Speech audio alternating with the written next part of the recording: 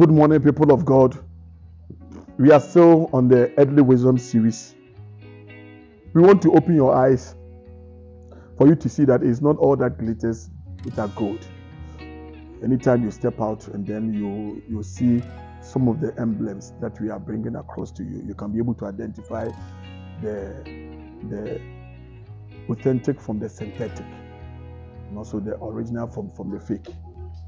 And so we said that, our last broadcast, we said that the wisdom that is earthly produces every good evil work. And today, one of the traits of the earthly wisdom is that it is very enticing. It's very enticing. Paul said this in 1 Corinthians chapter 2, verse number 4. He said, "And my speech and my preaching was not with enticing words of man's wisdom, but in demonstration of the Spirit and of the power, that your faith should not stand in the wisdom of men, but in the power of God." Are you seeing that? That at the end of the day, your faith will not stand in the wisdom of men. Whenever you see the manifestation of a gift or a grace of God, at the end of the day, it seeks to achieve the fact that the number one goal of the manifestation of that gift is to bring glory to God. That in the beginning, God is glorified, in between, God is glorified, and at the end of the day, God is glorified, because He is the giver of all giftings and unctions and then mantles and all that.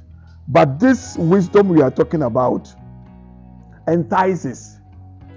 Enticing, it means that it influences in a negative sense. It influences people to do what is evil. It influences people to do something out of their mind, outside the box of their minds. And sometimes when they do it, and then they will come to their senses and say that, what a mistake we have made. But at the end of the day, it will be too late. The Bible says that in Acts chapter 13, Paul and Barnabas were separated by God as they met together.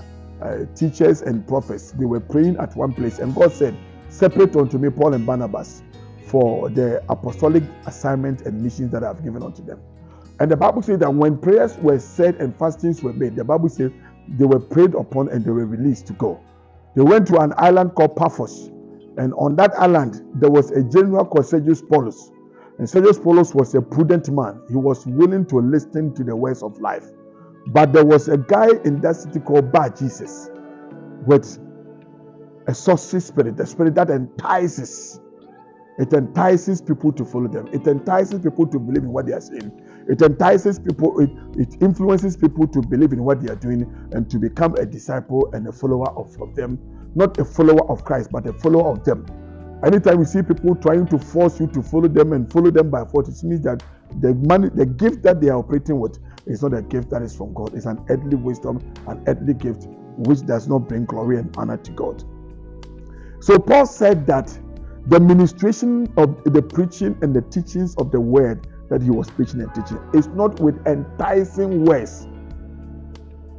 They entices.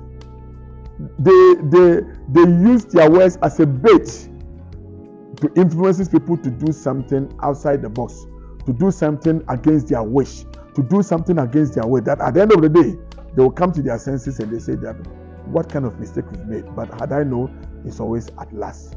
And so, people of God, anytime that you see the manifestation of the wisdom that you see, wisdom that is earthly, you see that it's very enticing. It may even entice you to do something against your own life.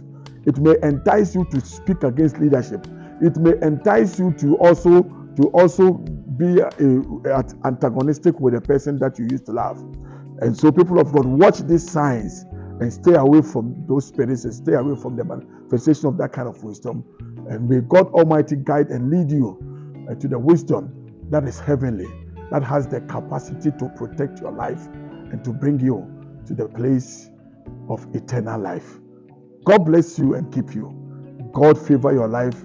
God empower your life, and let it be well with you in the name of Jesus Christ. God bless you so much. Take care of yourself and each other. See you tomorrow. Bye-bye.